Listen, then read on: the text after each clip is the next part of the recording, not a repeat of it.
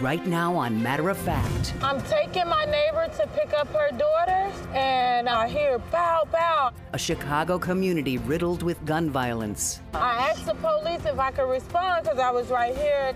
Bystanders jumping in to treat the wounded. It took about a good 25 minutes for the EMC to get there. A look at the impact of a program Let's talk tourniquets. that's training neighbors to step in when every second matters.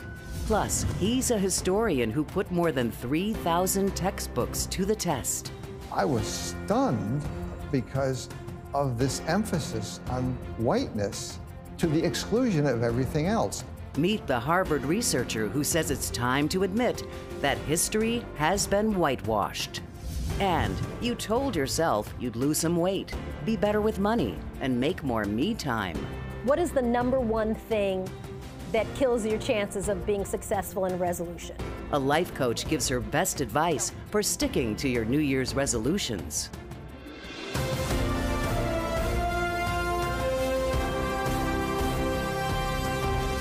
I'm Soledad O'Brien. Welcome to Matter of Fact.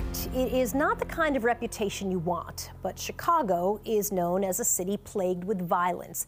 It ended 2022 with more than 700 homicides. That's down more than 10% from the previous year.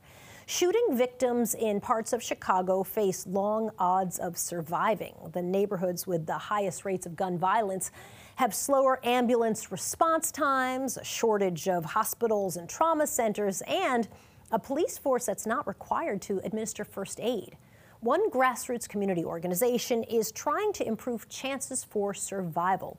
Ujima Medics is teaching neighborhood residents, including high school students, how to treat gunshot wounds at the scene.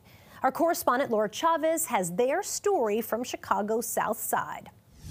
I don't leave out the house if it's too late. I lock my doors. I'm always trying to be aware of my surroundings, looking at body language.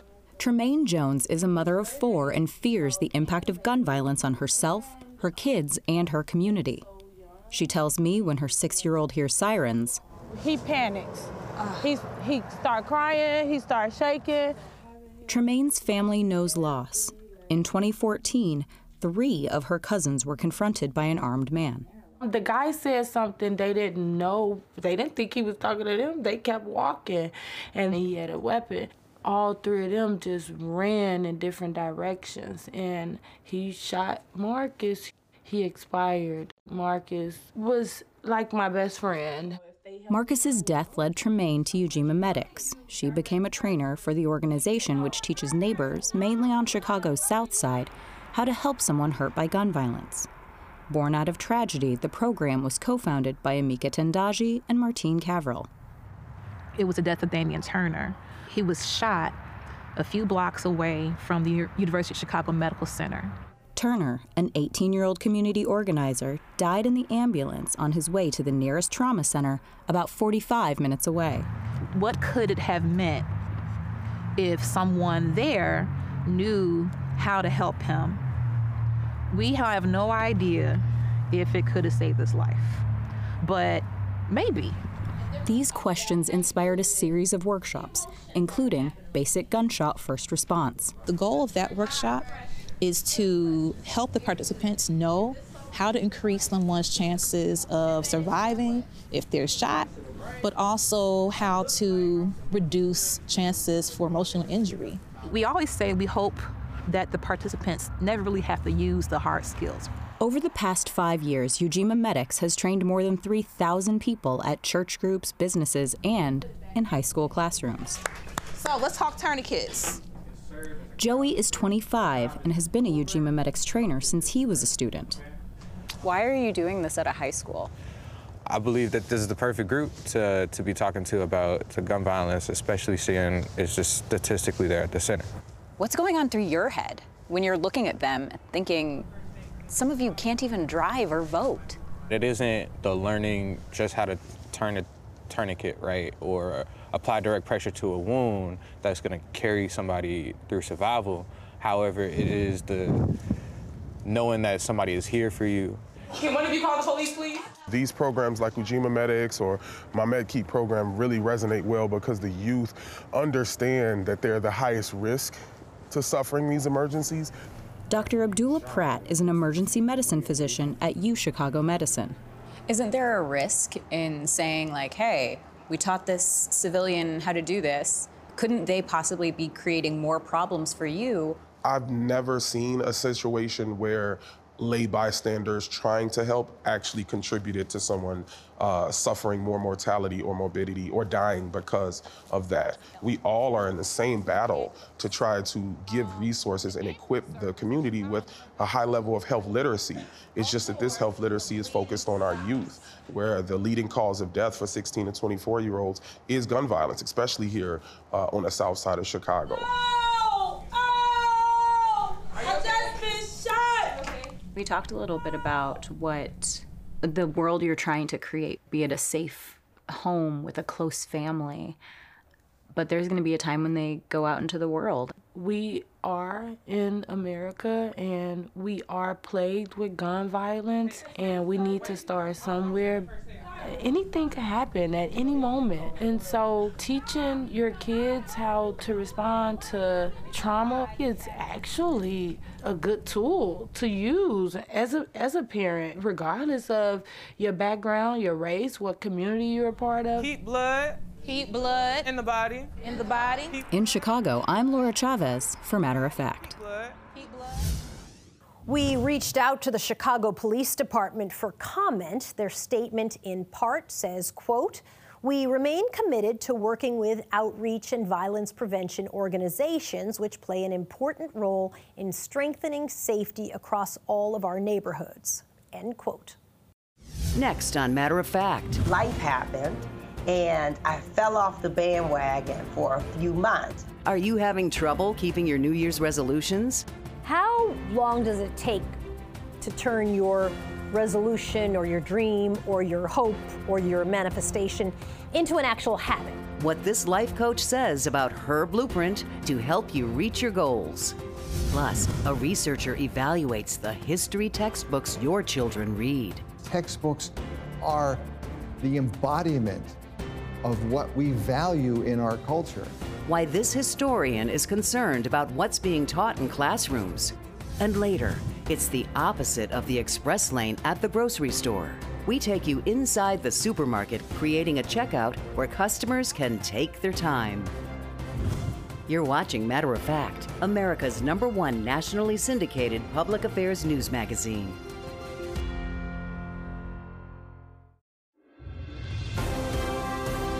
Some people like to say new year, new me, seeing the new year as a time for renewal.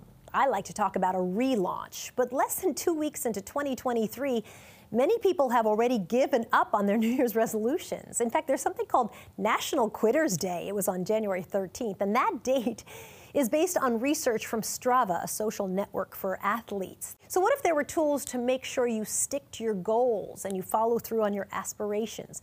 Mariko Bennett is a strategist, a life coach, and the author of The Blueprint to Manifest Your Dreams.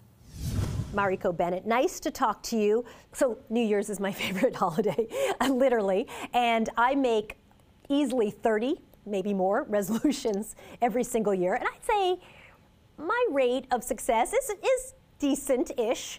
Is 30 too many, do you think? What would your advice be to me, for example, to making sure that I can actually achieve all the things that I'm trying to do on my list? Is 30 too much? Absolutely. No, we're not going to do 30. I look at a resolution like I'm setting an intention. But when I want to manifest something, I have a process for it. So you look at the 7 life focus areas: physical body, mindset, relationships, professional, financial, social, and spiritual. And so when I look at that, that's like whole body well-being, all of life. Manifesting is when you actually have a vision and you actually begin to implement it in your life. That vision comes to life. How long does it take to turn your resolution or your dream into an actual habit? Like, how many times you have to go to the gym before you're like, yep, I can take this off my list because now I love my trainer, I run to go meet him. It's done. Oh man, it's a lifestyle. I had physical body, hit all the goals, looked great. And then guess what? Life happens. And I fell off the bandwagon for a few months. But the thing is, if you have a dream and a vision for yourself that you want to manifest, it's okay to rest. Sometimes you have to put it down. But when you're checking in on it, you remember to pick it back up. It sounds like you're saying you actually have to like sit down and daily work on the goals you want to get to, which is why 30 is probably too many. That's exactly right. 100%. You have to continue to track it. A lot of times we'll have goals in areas that aren't natural for us. It's more difficult for us to achieve them. And that's why they're a goal, and that's why we have to work on them. Have you found that people's resolutions or their visions for their lives have changed since the pandemic? Some people did have to pivot, and yes, because certain things that mattered before pre-pandemic, it changed. You know, we all got into physical body. Folks were like, let me get my mindset together, let me get my body together. And so I definitely saw an intake there. What is the number one thing that kills your chances of being successful in resolution? Quitting and self-doubt.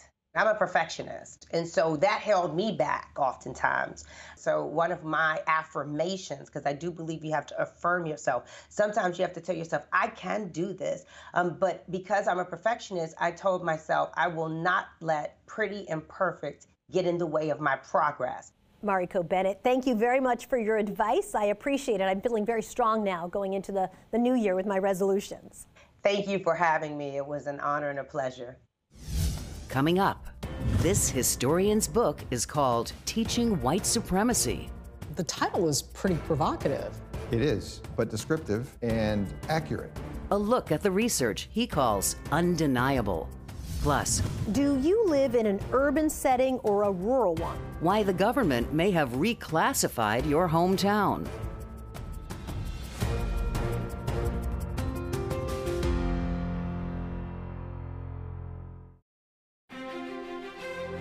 What exactly is your child learning in the classroom? Well, that curriculum depends on where your family lives. This past year, at least 6 states, South Dakota, Kentucky, Tennessee, Mississippi, Georgia, and Florida, passed laws restricting what schools can teach about race, bias, or identity. During the latest election cycle, a number of Republican candidates falsely claimed critical race theory and anti-whiteness is being taught in public schools. In fact, Harvard University's Hutchins Center for African and African American Research found evidence of the exact opposite. American public education has a long history of teaching white supremacy. Our special correspondent Joey Chen has more on textbook racism in the classroom. Ralph Waldo Emerson, Walt Whitman, Elizabeth Cady Stanton, Noah Webster, that's the dictionary Webster. All great writers we think of as progressive. But a closer look at their writings, and those of many others, finds shocking ties to the ideals of white supremacy. They're all using the same kind of language in describing and dismissing people of African descent. All of them. But wait, I mean, Ralph Waldo Emerson, Walt Whitman? Yeah, it's stunning. That's Donald Yakovone, historian and author of a new book, Teaching White Supremacy, who recognizes that what he's got to say sounds like heresy. It wasn't intended that way. I didn't know I was doing that until it happened. But it is an assault on the way we understand our culture and ourselves. Yakovone was deep into research on another book when, just for fun, he went to the library to check out some old textbooks. But then you went down a rabbit hole. It was like Alice in Wonderland. I fell in, and it was in a completely different world. I saw this collection of 3,000 textbooks, and I was stunned. I just wasn't expecting that. Yes, he said 3,000 textbooks, dating back to the early 1800s, all the way up to current texts. This is just a fraction of the books you look at. An infinitesimal fraction of all the ones that I looked at. And the recurring themes, he says, were taught to generations of American school kids. The achievements of Black Americans and other non-whites were consistently ignored. African Americans were portrayed as incapable of learning or achieving, even well after the Civil War, and it got worse. Here's how a textbook used in the late 20th century described enslaved people. They loved to sing and dance. They were generally blessed with a keen sense of humor, and this is the tough part. And a certain amount of promiscuity was taken for granted. Slave women rarely resisted the advances of white men, as their numerous mulatto progeny abundantly attested.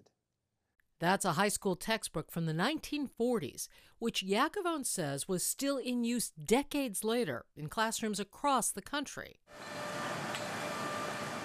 Textbooks contained old tropes because a handful of publishers have traditionally dominated the industry. And 2 states, California and Texas, because they buy so many, have outsized influence on what goes into books. So if the Texas education doesn't approve of a textbook or a certain section of the textbook, it gets rewritten. Still, he says the blame for racist textbooks doesn't lie solely in conservative southern states. Remember those early thought leaders from the progressive Northeast? Iacovone argues their writing shapes what we have all learned. The textbooks are the embodiment of what we value in our culture. This is what we're teaching kids. Yeah, what we value. And if what we value is white supremacy, then the damage is considerable. And that's a tough lesson to unlearn. For matter of fact, I'm Joey Chen in Cambridge, Massachusetts. Ahead on Matter of Fact, how the U.S. Census Bureau is redefining where you live. And later, a supermarket checkout where you can take your sweet time. Why this grocery store is telling customers to skip the express lane and slow down. To stay up to date with Matter of Fact, sign up for our newsletter at matteroffact.tv.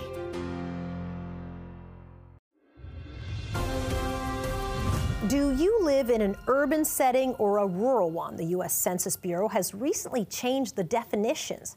Here's a little history. The terms were first used by the Census Bureau for a map back in 1874. The Statistical Atlas of the U.S. used dots to represent places with populations of more than 8,000 and called them urban. Then in 1906, the Bureau put the cutoff point between rural and urban at 2,500, and that's been the definition till now. Using the 2020 census, urban is now defined as a place with 2,000 or more housing units or 5,000 or more people. That reclassifies 4.2 million people as rural Americans. Why does it matter? Well, the changes are intended to make government funding follow the population's needs. In rural areas, things like money for small town health clinics, and in cities, grants for more mass transit. Government investments in everything from infrastructure to low-income housing and broadband, all distributed based on the definitions. And that can impact the quality of life wherever you live. Still ahead on Matter of Fact, an escape from our fast-paced world. Inside a supermarket? How a grocery store is encouraging people to slow down and chat.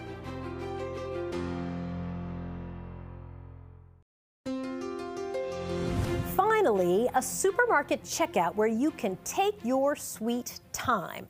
A Dutch grocery chain called Jumbo created what they call a chat checkout, invented especially for older shoppers. It's a place where seniors can visit with a cashier without feeling rushed.